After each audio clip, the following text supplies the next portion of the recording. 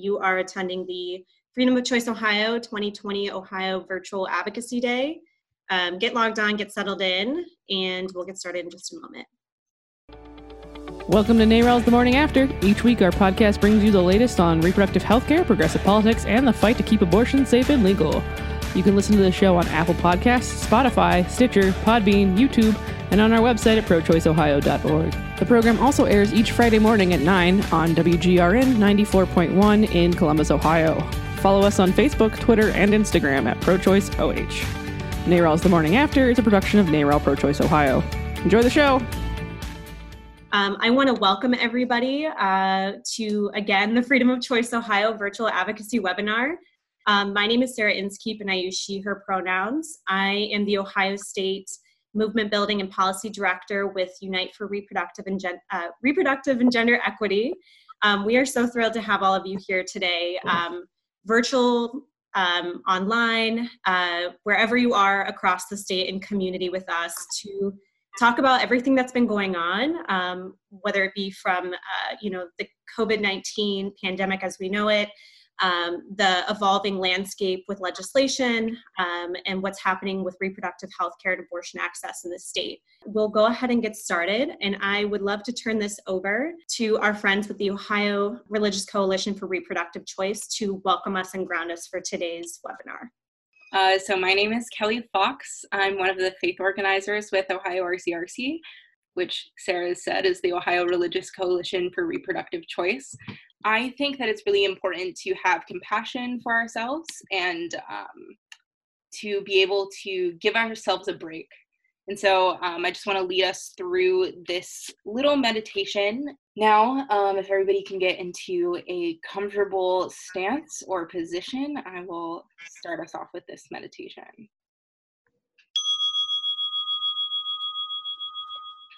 So I want to start by having us take a few deep breaths, kind of settle into your body and be present in this moment. Now, try to locate your breathing wherever you feel it most easily. Feel your breath moving through your body. And when your attention wanders, feel the gentle movement of your breath again.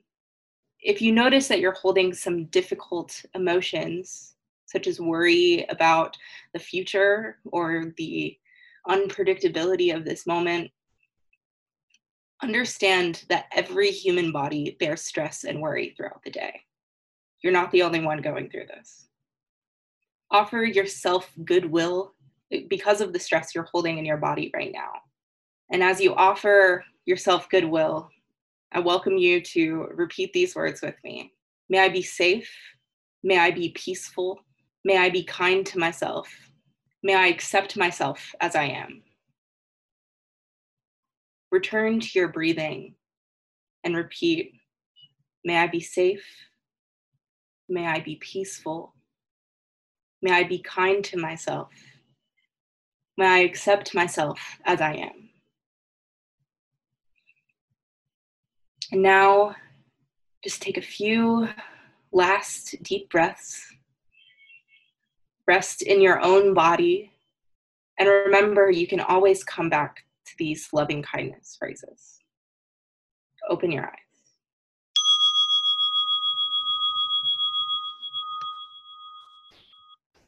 Thank you.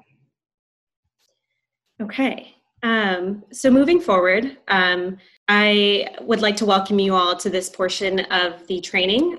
We thought that it was really important to just give a quick lay of the land and legislative update, given everything that's happened recently. What exactly is happening in Ohio? A lot has happened in Ohio over the course of the last few weeks. As it is last week, the state legislature did return to the Capitol for in-person meeting on the 25th to pass House Bill 197, which was the state's first response to provide coronavirus relief. So House Bill 197 did expand unemployment benefits. It also extended absentee voting or vote by mail in Ohio until April 28th.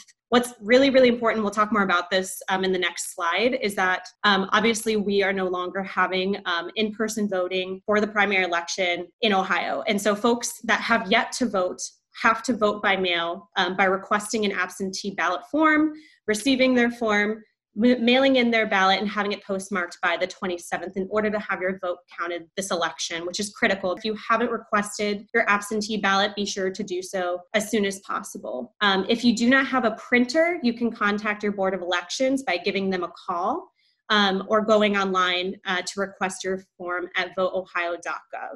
Again, make sure that you have your absentee ballot postmarked for the 27th and that it's dropped off and or mailed by that 28th. We, of course, have a lot of legislative updates as it relates to bills and bans that aim to restrict reproductive health care and abortion access specifically in the state legislature. Of the 10 bills that are pending in the state legislature, here are a few that have moved recently and have been ones that we've organized and agitated around, again, in the past few weeks or months. So naming Senate Bill 260, which would ban the use of telemedicine for medication abortion.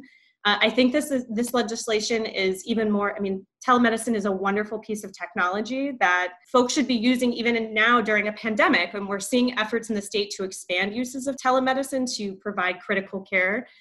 That should be protected and expanded for medication abortion access as well. And unfortunately, we're seeing that be threatened at the state level.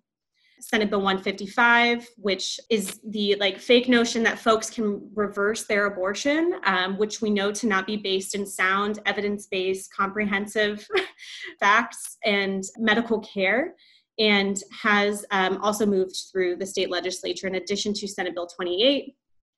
We also had 2 House bills that were recently introduced, House Bill 538, which is also referred to as a trigger ban. Other states have also seen this bill introduced, and if this bill were to pass, it would immediately block access at the state level if the Supreme Court were to overturn Roe versus Wade. So that is a really immense threat and one of the most extreme legislative pieces that pose threat given any action that happens at the federal level with the Supreme Court. In addition to that, we have House Bill 413 and House Bill 297. These are all the bad bans, the restrictions and bans to abortion care that are currently pending in the state legislature.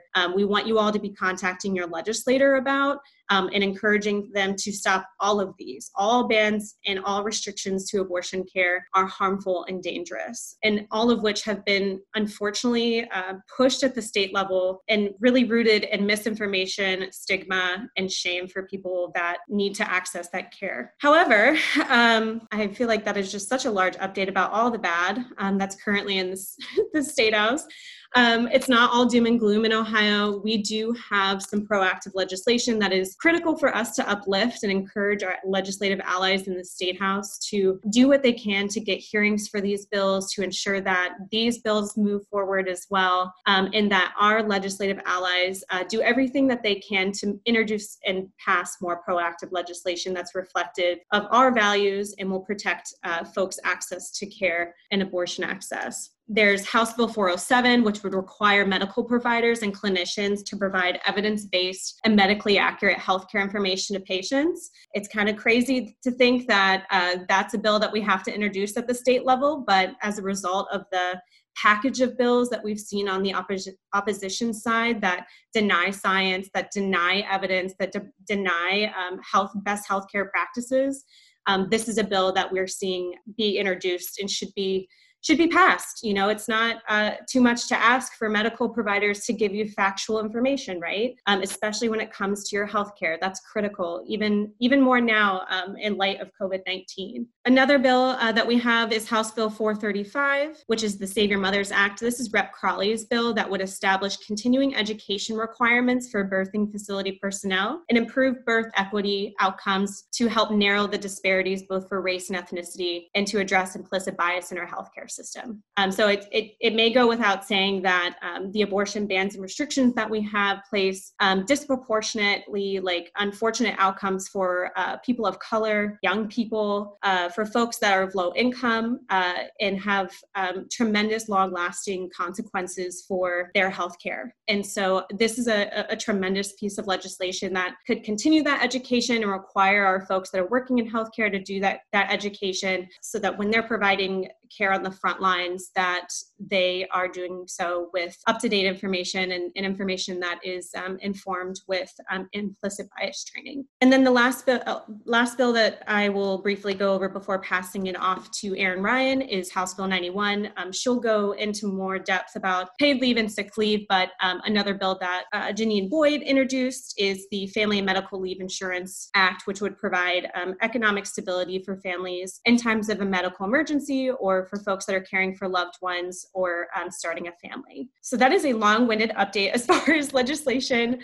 We have good and bad, but what is important that you have this information, that you know the bill numbers, that you know the top lines of what these bills do, and we'll be providing you more information as to what actions you can take to help stop and, of course, promote and uplift the positive, proactive legislation that we so much need in the state. And so with that, I will pass it over to Erin Ryan to talk more about paid leave. Great. Thanks so much, Sarah. Unfortunately, in the United States, there's no national standard for permanent programs of either of these policies. That means that access essentially comes down to where you work or where you live. And that leaves behind millions of working people, particularly women, people of color, and low-wage workers who are least likely to have access. Now, the COVID-19 pandemic has really helped to expose those cracks in our caregiving system, and it's also drawn attention to the inequities in access to benefits. But it's important for us to remember that the need for these policies did not start with, and it does not end with COVID. People need emergency and permanent paid leave during this crisis and beyond. And while Congress has overwhelmingly ignored those needs for paid leave in the past, they did take action in one of the recent COVID economic relief packages to extend emergency paid sick days and paid leave to temporarily fill those gaps. So in the second relief package that Congress passed, they did include a paid sick provision that provides up to 10 days of paid sick leave for a worker that covers 3 specific reasons. The first one is personal paid sick. So if a person themselves is subject to a federal, state, or local quarantine or isolation order, if they've been advised by a healthcare provider to self-quarantine, or if they're experiencing COVID symptoms and seeking a medical diagnosis, they are covered by this leave. The second reason is caregiving leave. So if a person is taking care of another individual, and it's a pretty broad definition of beyond just family members, you're also covered in that caregiving leave. And then the third reason that falls under this paid sick days bill is if a person needs leave from work and cannot telework to care for a child or children whose school or place of care is closed or unavailable because of COVID. And then the second big component is around extended paid family leave. And Sarah kind of touched on this a little bit, of the more extended paid family leave provisions that have been introduced here in Ohio. But Congress, in this recent COVID bill, severely watered down what this actual paid leave provision provides access to. So in the final version of this bill, it provides 12 weeks of paid leave only if an individual needs extended leave to care for their child or children whose school or childcare has closed, or if their childcare is no longer available. So Congress completely cut out any of that long-term personal medical leave or caregiving leave. And that leaves behind a lot of folks who maybe are experiencing more severe COVID cases who need more than just that 2 weeks of provided paid sick days. So another important component of this legislation is who is and who is not actually eligible for benefits.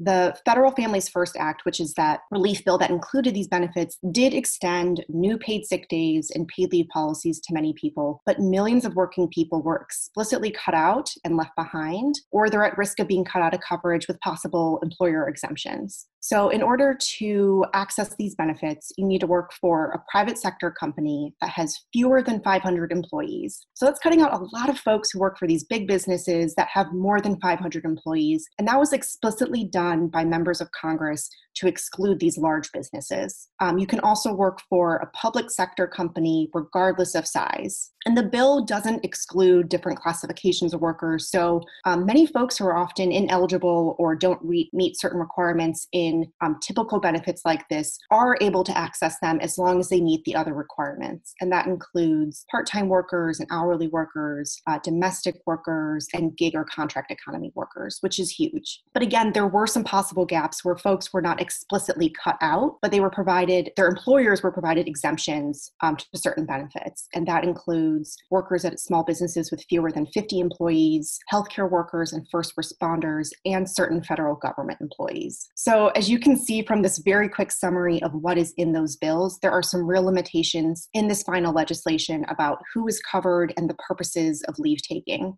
We're going to continue advocating to Congress with our state and national partners to help fill these gaps in the next relief package that we expect in April. And we're also going to be pushing Congress to address really one of the most significant downfalls of this bill. And that's the fact that these are not permanent programs. These are only related to COVID, and they sunset at the end of this year. So right now we know these needs are amplified during a public health crisis, but as folks know and are experiencing themselves, people need access to these paid leave policies every single day to address long and short-term health needs while protecting their jobs and their paychecks. Access to paid leave is a matter of reproductive justice. These policies are really core to making sure that we're promoting stronger health outcomes and economic opportunity for working people and their families. So for example, we know 1 in 4 moms returns to work within 10 days of giving birth, and that's often because of economic necessity. Access to gender-neutral paid parental leave policies can really help promote those stronger health outcomes for birthing parents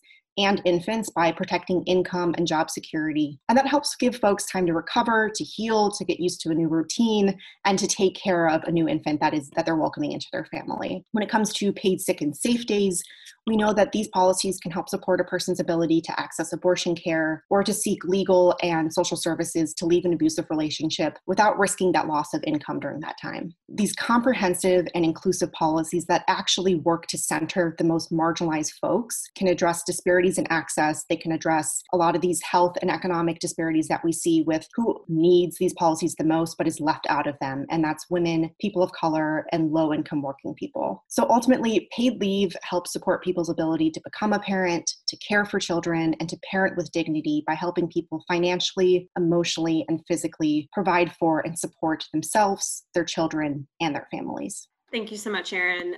That was a really comprehensive overview. And so with that, I would like to introduce Lauren Blauvelt Copeland with Planned Parenthood Advocates of Ohio to provide us a greatly anticipated clinic and abortion access update. Again, I'm Lauren Blauvelt Copeland with Planned Parenthood Advocates of Ohio. We are used to a fight, y'all, and this situation has been no different. Abortion is essential health care. All of our abortion providers are working together to ensure that they are meeting and complying with the Ohio Department of Health orders, and our patients, our staff, and our community's health and safety is our number one priority, as always. And abortion is essential healthcare. It is a time-sensitive service, and it is our commitment to keep providing abortion healthcare through this COVID-19 public health crisis. We know that the anti-choice movement is a horrible movement, constantly trying to come after our health and our rights. And in this moment, it is no different. It is a political issue for them, and they are absolutely trying to capitalize on a global pandemic. We cannot back down, and we are not backing down. We are continuing to work together to ensure that our healthcare continues to be accessible. And we appreciate all of your support continuing to lift up the important message that abortion healthcare is essential. Ohio's abortion clinics are still open and that abortion is legal in Ohio. The Ohio Attorney General, Dave Yost, is unfortunately continuing to fall to the political attacks that the anti-choice movement is pushing right now.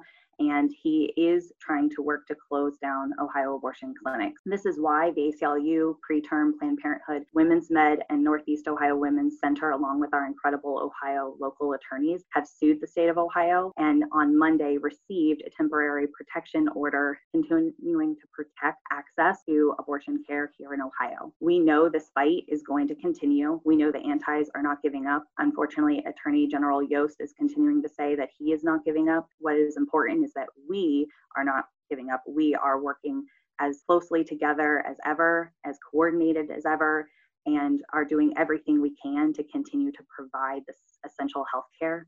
And we know that the political fight is not the only problem that we are experiencing as abortion providers here in Ohio.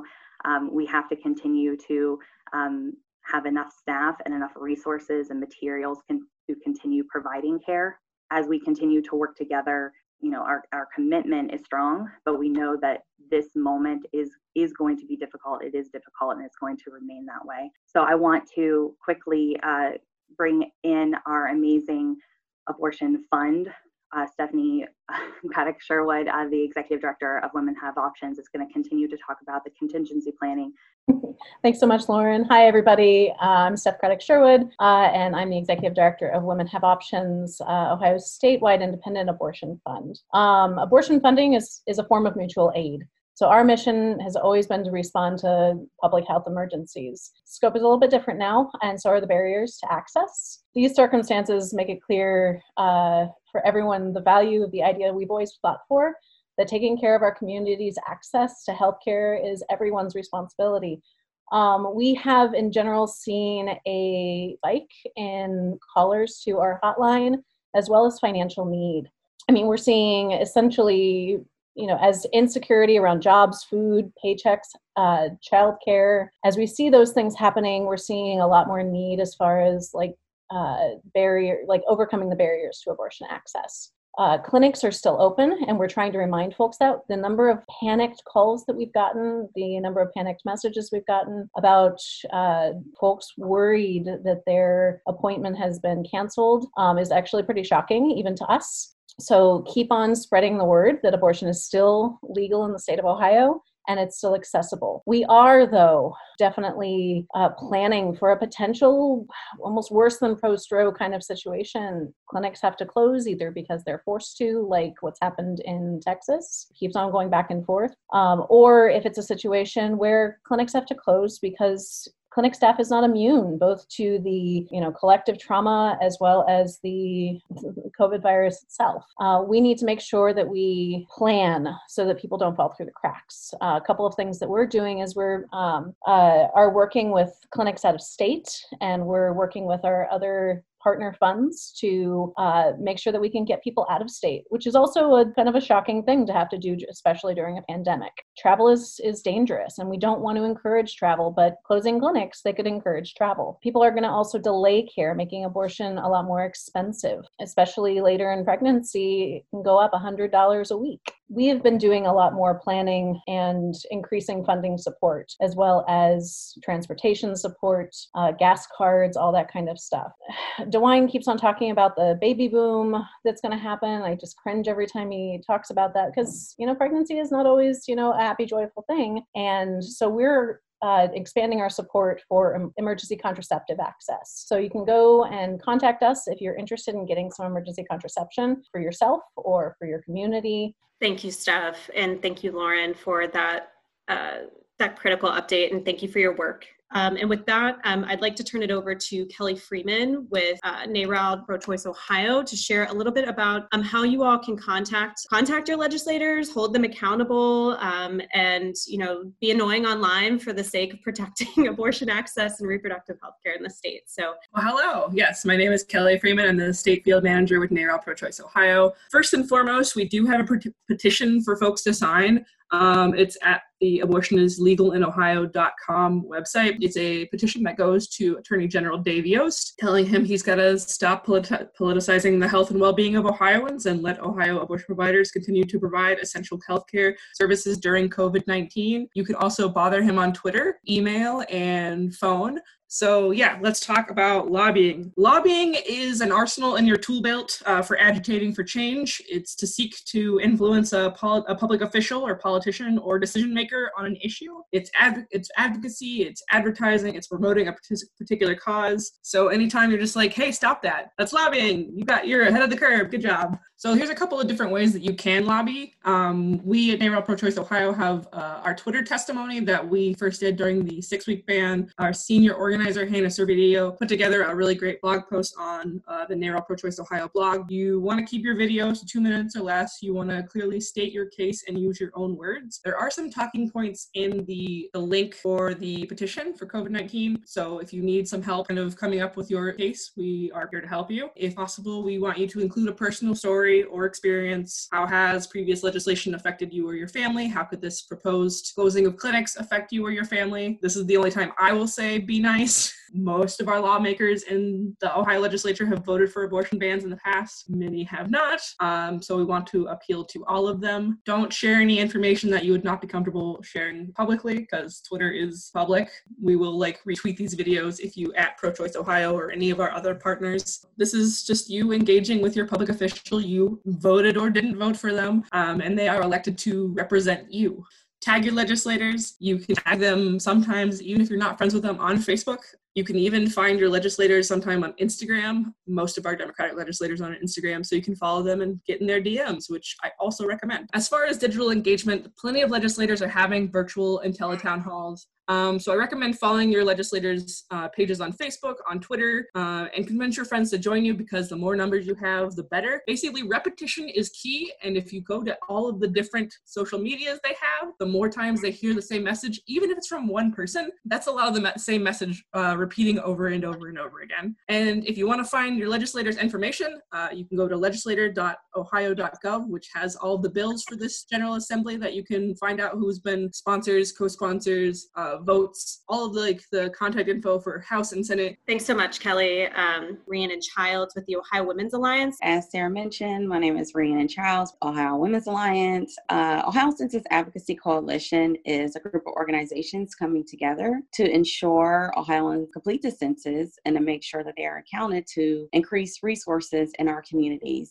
Ohio Women's Alliance is a part of this coalition in reaching hard to count populations in Ohio. What is the census? And I'm going to give you a really brief historical context of why it's important. The census is a nationwide count of everyone who lives in the United States, but it's to make sure the government represents all the people in our country. And the U.S. Constitution requires a head count for everyone every 10 years. So responding helps shape resources for our children in our community over the next decade. And folks have the opportunity to complete the census from March through August 2020. So the census provides very critical data for lawmakers, business owners, teachers, and many others rely on this data to provide daily services, products, and support for our communities. And every year, billions of dollars in federal funding go to our hospitals, fire departments, schools, roads, and other resources are based off this data. And the results of the census are determined by the number of seats in our United States House of Representatives. It is definitely used to help draw fair districts. Obviously very important for each and every one of us. Some folks have already taken a census. Some of you may have already because you should have received an invitation by mail. If you have not participated in the census by May, a field staffer will come to your house to make sure that you're accounted. As I mentioned earlier, you have until August the 14th, and you can take it by phone or by mail. You can go to my2020census.gov. $33 billion comes into Ohio from the federal government to support critical programs such as Medicaid, SNAP, and that's for people who need access to food stamps and food for their family, highway construction, low-income housing, transit grants, small business loans. So there's a lot that is determined by the census. And Ohio will lose over $1,200 per person who does not complete the census. People of color are hurting the most, and underserved resources now is more important than ever with the pandemic to make sure that we are reaching, every community. All right, so immigrants obviously are one of the hard to count populations. In Ohio, we have over 500,000, and 107,000 of those are undocumented. So it's now more important than ever that we are going out into our communities and reaching those who need the support now more than ever. Thank you so much. Thanks, Rhiannon. I appreciate it. And I want to turn this over to Katie Shanahan with All on the Line to talk about redistricting and the role of fair maps in all of this. Hi, everybody. Thanks so much for joining today. We are a grassroots advocacy campaign that is part of a national effort to end gerrymandering. Our mission is twofold. One, to not only increase awareness about the harmful impacts that gerrymandering has on the communities where we live and on the issues that we care about, like reproductive health issues and access to abortions, for example, example. Fun fact, Ohioans overwhelmingly support both of those things, although you certainly wouldn't be able to tell that from the nearly onslaught of attacks on both of those things from our legislature. And the reason for that is because of how gerrymandered our maps are. So not only raising awareness about that specifically, but also raising people's participation in the actual redistricting process itself when it happens. It won't happen until 2021. So maybe you're wondering why I'm on here today to talk about redistricting. The reason I'm here is because there's actually a lot that we can do this year to help set us up for success to get fairer districts next year. Next slide. And one of those things is the census. So the census and redistricting and gerrymandering all fit together. I want to talk about that very quickly. So we see the 2020 census and getting a complete and accurate count on the census as actually the first crucial step to getting fair maps in 2021. We can't have one without the other. So just as a reminder, obviously the census happens every decade. It's our once in a decade opportunity to help shape the future of our communities. And at the center of the census are two things. One, it's about getting financial power. So it's about making sure that our communities get the resources that they need in the billions of dollars in federal aid that Rhiannon just talked about that comes through for a variety of different programs and services to make sure that we all lead healthy and stable lives, especially as we're all facing a global pandemic, right? It's also though about political power. So the data that's used from the census gets used for two major reasons. The first is it helps apportion or allocate how many U.S. House of Representative members each state gets. So there's always 435 U.S. House reps. They have to get divided between the 50 states and D.C., and that gets done after we do the census. So we share them all out based on the proportion of population that we all have. So here in Ohio, we're actually going to go down from 16 U.S. House reps to just 15, not actually because we're losing population, we're just not gaining it quite as quickly as other states are.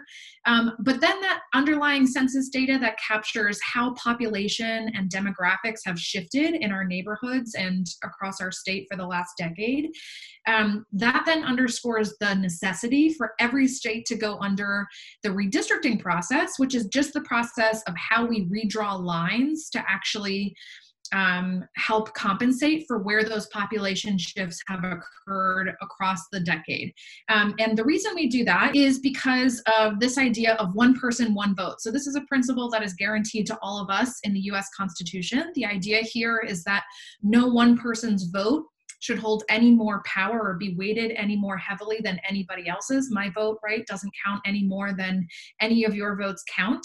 But the way that we do that is by making sure that all of our districts, whether it's your state legislative districts or your congressional districts, are about equally populated so that we are all proportionally represented in those legislative bodies. Now, obviously, the next part that comes in there is the gerrymandering piece, right? So redistricting is just the act of redrawing those lines. So if you remember anything about this presentation today, I hope you remember these three takeaways. The first is that every 10 years, the federal government has to conduct the census. That's something that's required in the Constitution. And believe it or not, there are still people in the federal government who believe in following the Constitution. So that's part one, right? Part two is that after the census is done, every state has to go through the redistricting process. Every state has to redraw lines for your congressional and state legislative districts, and then also down to your local districts. So maybe you live in a city that has a warded city council. Those also have to get redrawn to account for any changes in population over the last decade. The third piece, though, is that gerrymandering is not required. So what's the difference between gerrymandering and redistricting? Gerrymandering is a form of cheating. It's when politicians use the redistricting process to manipulate where they're drawing district lines to, at the expense of fairness, give their political party some amount of power over the other by cheating people out of having an adequate voice in our political process. You see that in Ohio, both on our congressional maps and also on our state legislative maps. You see a complete difference in how Ohioans actually vote. Spoiler, we are not a red state. We are very much a purple state who votes almost 50-50 down the middle. Love that fist bumping, Kelly. We are a purple state. We vote Republicans just slightly edging out Democrats, getting 52% of the vote, and yet they capture a super majority of the seats. So even though they're only winning 52% of the vote, they get 3/4 of our congressional delegation, and they get super majorities in both of our state legislative chambers. And that's not fair. And the reason for that is gerrymandering. So your first task of the day is to fill out your census. If you have not already, you can do it online by going to my2020census.gov. You can do it over the phone, or you can fill out the form itself. Whichever way you do it, make sure that whoever is in your house as of today, as of April 1st, 2020, from your little kids to your grandparents, count every single person. And then get out and vote if you have not already in Ohio's primary. I know lots of confusion about the change of the date. Request an absentee ballot if you haven't already. Make sure that you're sending it back to your Board of Election with a postmark of April 27th so that your voice is heard. Make sure that you're voting for folks who are fair map advocates. So we're going to be voting for state legislators and state Supreme Court justices who are going to be either drawing the maps or judging the maps, right? And then come help us next year and make sure that we get fair maps. I'm also going to drop a Twitter link in the chat box right now. I didn't get a chance to add this to the slide deck, but we're doing a hashtag census challenge today. I hope you will join us. Basically, all you do is you take a selfie or a video explaining why the census is important to you. You tag 3 of your friends and you tag Get Counted. Make sure you tag all on the line, my organization, so we can boost you up and spread the information about why the census is so important, right? It's not just about changing what happens over the next 4 years. It's about changing what happens over the next 10 years. It's about making sure that all of our voices are heard and that we actually get a shot at getting fair districts and the fair political representation that we all deserve for the next decade. So thank you so much for being on the call today. I hope you are all staying as well as can be and healthy. And thank you to Sarah for the invite to talk today. Thanks, Katie. I appreciate all of your knowledge and expertise on this topic. You're honestly the best person to present on this. Thank you for joining us, both you and Rhiannon. Thank you to all of our partners. Thank you for everybody who joined. I hope you all enjoy the rest of your day, and we'll be in touch soon. Take care.